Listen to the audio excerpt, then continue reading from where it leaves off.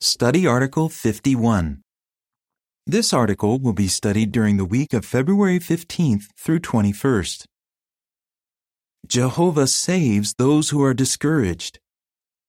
Theme text: Jehovah is close to the brokenhearted. He saves those who are discouraged. Psalm 34:18 and footnote. Song 30. My Father, my God and Friend. Preview: Joseph, Naomi and Ruth, a Levite, and the Apostle Peter experienced discouraging trials. In this article, we will see how Jehovah comforted and strengthened them. We will also consider what we can learn from their examples and from the compassionate way that God dealt with them. Paragraphs 1 and 2 question: what will we consider in this article? At times, we might think about the fact that life is short and our days are filled with trouble. Job 14:1. So it is understandable that we occasionally feel discouraged. A number of Jehovah's servants in ancient times felt that way. Some even wanted to die. But time and again, Jehovah, the God in whom they trusted, reassured and strengthened them. Their accounts were recorded to comfort and instruct us. In this article, we will consider some servants of Jehovah who endured discouraging trials, namely Jacob's son Joseph, the widow Naomi and her daughter-in-law Ruth, the Levite who wrote Psalm 73, and the Apostle Peter. How did Jehovah strengthen them? And what lessons can we personally learn from their examples? The answers reassure us that Jehovah is close to the brokenhearted, and He saves those who are discouraged. Psalm 34:18 and footnote. Joseph endured cruel injustices. Paragraphs 3 and 4 question: what happened to Joseph when he was a young man? Joseph was about 17 years old when he had two dreams, both of which were from God. These dreams indicated that Joseph would one day hold a position of respect in the family. But soon after Joseph had the dreams, his life changed drastically. Far from showing respect for him, his brothers sold him into slavery. He came to be in the household of an Egyptian official named Potiphar. In short order, Joseph went from being a cherished son of his father to being a lowly slave of a pagan court official in Egypt. Then Joseph's troubles were about to get worse. Potiphar's wife falsely accused Joseph of trying to rape her. Without investigating the charges, Potiphar had Joseph thrown into prison, and he was bound in irons. Imagine how the young Joseph must have felt to be falsely accused of attempted rape, and think of the reproach that accusation might have brought on Jehovah's name. Surely, Joseph had reason to feel discouraged. Paragraph 5 question: how did Joseph overcome discouragement? While a slave and later in prison, Joseph had limited options and freedom of movement. How did he keep his balance? Instead of focusing on what he was no longer able to do, he diligently applied himself to the work he was assigned to do. Most of all, Joseph kept Jehovah as the most important person in his life. In turn, Jehovah blessed everything Joseph did. Paragraph 6 question: how may Joseph have been comforted by his dreams? Joseph may also have found encouragement by reflecting on the earlier prophetic dreams. They indicated that he would see his family again and that his situation would improve. And this is what happened. When Joseph was about 37 years of age, his prophetic dreams began to be fulfilled in a spectacular way. Paragraph 7 question: according to 1 Peter 5:10, what will help us to endure trials? Lessons for us. We are reminded that this world is cruel and that people will treat us unjustly. Even a fellow believer may hurt us. But if we view Jehovah as our rock or refuge, we will not lose heart or stop serving him. 1 Peter 5:10 reads, "But after you have suffered a little while, the God of all undeserved kindness, who called you to his everlasting glory and union with Christ, will himself finish your training. He will make you firm. He will make you strong. He will firmly ground you." Recall, too, that Joseph may have been about 17 when Jehovah dealt with him in a special way. Obviously, Jehovah has confidence in young servants of his. Today, many young ones are like Joseph. They too have faith in Jehovah. Some of them have even been unjustly imprisoned because they would not compromise their loyalty to God. 2 women overwhelmed with grief. Paragraph 8, question. What happened to Naomi and Ruth? Because of a severe famine, Naomi and her family left their home in Judah and settled as foreigners in Moab. There, Naomi's husband, Elimelech, died, leaving her with their 2 sons. In time, both men married Moabite women, Ruth and Orpah. About 10 years later, Naomi's sons also died, leaving no children behind. Imagine how grief-stricken the 3 women must have been. Of course, Ruth and Orpah could remarry. Who, though, would care for aging Naomi? Naomi was so depressed that at one point she said, "Do not call me Naomi. Call me Mara, for the Almighty has made life very bitter for me." Broken-hearted, Naomi decided to return to Bethlehem, and Ruth went with her. Ruth 1:7 and 18-20. Paragraph 9, question. According to Ruth 1:16, 17, and 22, how did Ruth encourage Naomi? The solution to Naomi's despair was loyal love. For example, Ruth showed loyal love for Naomi by sticking with her. Ruth 1:16 and 17 reads, "But Ruth said, 'Do not plead with me to abandon you, to turn back from accompanying you. For where you go, I will go, and where you spend the night, I will spend the night. Your people will be my people, and your God, my God. Where you die, I will die, and there I will be buried. May Jehovah do so to me and add to it, if anything but death should separate me from you." Verse 22 reads, "This is how Naomi returned from the fields of Moab, along with her Moabite daughter-in-law Ruth. They came to Bethlehem at the beginning of the barley harvest." In Bethlehem, Ruth worked hard gleaning barley for herself and Naomi. As a result, the young woman soon earned a fine reputation. Paragraph 10, question. In what ways did Jehovah show love for needy ones like Naomi and Ruth? Jehovah had given the Israelites a compassionate law that made provision for needy ones like Naomi and Ruth.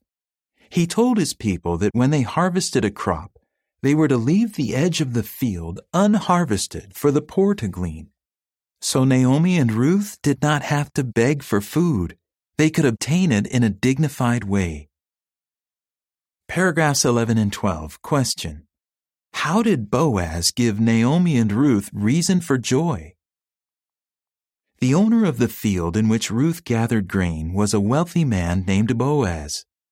He was so touched by Ruth's loyalty to Naomi and by the love she was showing her mother-in-law that he repurchased their family inheritance and took Ruth as his wife. The couple had a child whose name was Obed. He became the grandfather of King David. Imagine Naomi's joy as she held little Obed and poured out her thankful heart to Jehovah.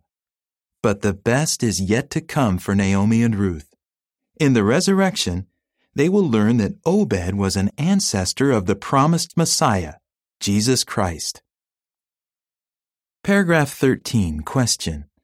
What valuable lessons can we learn from the account about Naomi and Ruth?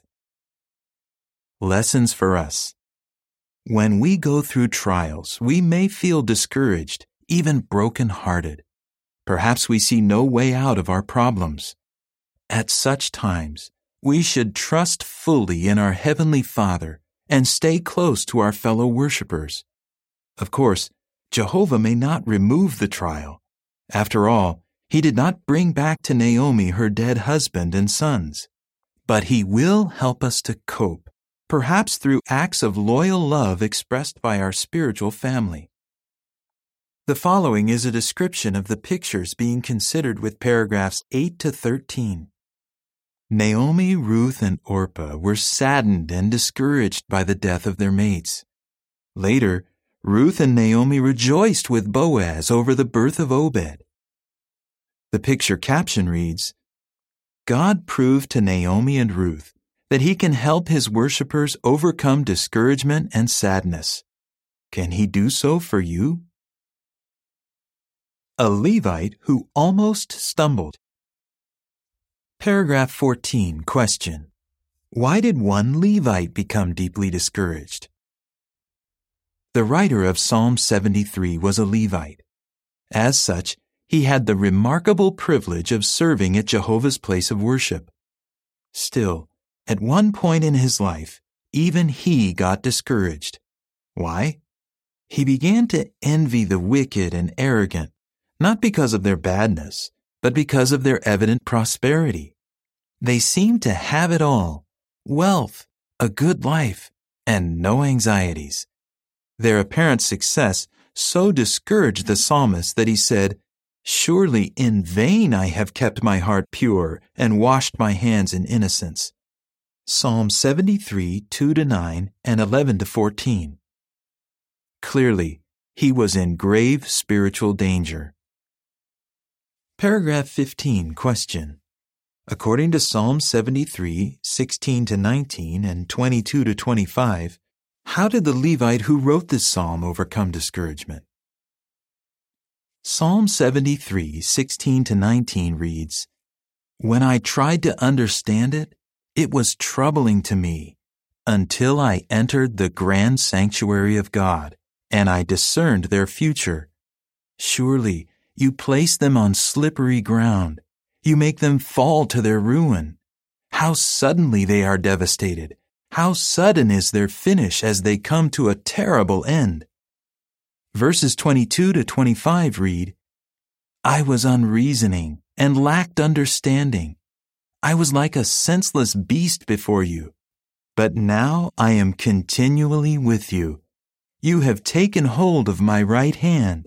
You guide me with your advice, and afterward you will lead me to glory. Whom do I have in the heavens? And besides you, I desire nothing on earth. The Levite entered the grand sanctuary of God. There, likely among fellow worshipers, he was able to analyze his situation calmly, clearly, and prayerfully. As a result, he began to see that his thinking had become foolish, that he had started on a dangerous path that would separate him from Jehovah. He also discerned that the wicked are on slippery ground and will come to a terrible end. To be cured of envy and discouragement, the Levite psalmist needed to see things from Jehovah's standpoint. On doing so, he was at peace once again, and he was happy. He said, Besides Jehovah, I desire nothing on earth. Paragraph 16, question. What lessons can we learn from one Levite? Lessons for us. Let us never envy wicked people who seem to prosper. Their happiness is superficial and temporary. They have no lasting future. To envy them is to invite discouragement as well as spiritual ruin. So if you find yourself envying the seeming success of the wicked, do what the Levite did. Heed God's loving advice and associate with others who do Jehovah's will. When Jehovah is your greatest delight, you will find true happiness, and you will stay on the path to the real life. 1 Timothy 6:19. The picture caption reads, "The writer of Psalm 73 was almost stumbled by the seeming success of those not focused on Jehovah. That can happen to us." Peter's weaknesses discouraged him. Paragraph 17, question. What reasons did Peter have for becoming discouraged? The Apostle Peter was a dynamic man, but he could also be rather impulsive and, at times, quick to express his feelings. As a result, he on occasion said or did things that he later regretted. For instance, when Jesus told his apostles that he would suffer and die, Peter rebuked him, saying, "You will not have this happen to you at all." Matthew 16:21-23. Jesus then corrected Peter. When a mob came to arrest Jesus, Peter acted rashly, cutting off the ear of a slave of the high priest. Again, Jesus corrected the apostle. In addition, Peter had boasted that while the other apostles might stumble in connection with Christ, he would never do so. But that overconfidence gave way to fear of man, and Peter denied his master 3 times. Deeply discouraged, Peter went outside and wept bitterly. Matthew 26:69-75. He must have wondered if Jesus could ever forgive him. Paragraph 18, question. How did Jesus help Peter to overcome discouragement? However, Peter did not allow himself to be overwhelmed by discouragement. After stumbling, he recovered, and we later find him with the other apostles. What helped him to recover? For one thing, Jesus had prayed earlier that Peter's faith might not give out, and Jesus urged Peter to return and strengthen his brothers. Jehovah answered that heartfelt prayer. Later, Jesus personally appeared to Peter, no doubt to encourage him. After the apostles had a disappointing night of fishing, Jesus appeared to them. On this occasion, Jesus gave Peter the opportunity to reaffirm his love for him. Jesus had forgiven his dear friend and entrusted him with more work. Paragraph 19, question. How does Psalm 103:13 and 14 help us to see our sins through Jehovah's eyes? Lessons for us. The way that Jesus dealt with Peter highlights Jesus' mercy, and Jesus perfectly reflects his Father. So when we make mistakes, we should not judge ourselves as being beyond hope. We should bear in mind that Satan wants us to give in to such feelings. Instead, let us try hard to see ourselves and those who sin against us through the compassionate and loving eyes of our Heavenly Father. Psalm 103:13 and 14 reads, "As a father shows mercy to his sons, Jehovah has shown mercy to those who fear him, for he well knows how we are formed, remembering that we are dust." The picture caption reads, "We can be helped, or we can help others, by reflecting on how Peter went from being discouraged to focusing on serving God." Paragraph 20, question. What will we consider in the following article? The examples of Joseph, Naomi, and Ruth, the Levite, and Peter assure us that Jehovah is close to the brokenhearted. Psalm 34:18. He allows us to suffer trials and to feel discouraged at times. Nevertheless, when we endure trials successfully with Jehovah's help, our faith is strengthened. In the following article, we will further see how Jehovah supports his loyal ones who are discouraged, perhaps because of their imperfections or because of difficult circumstances.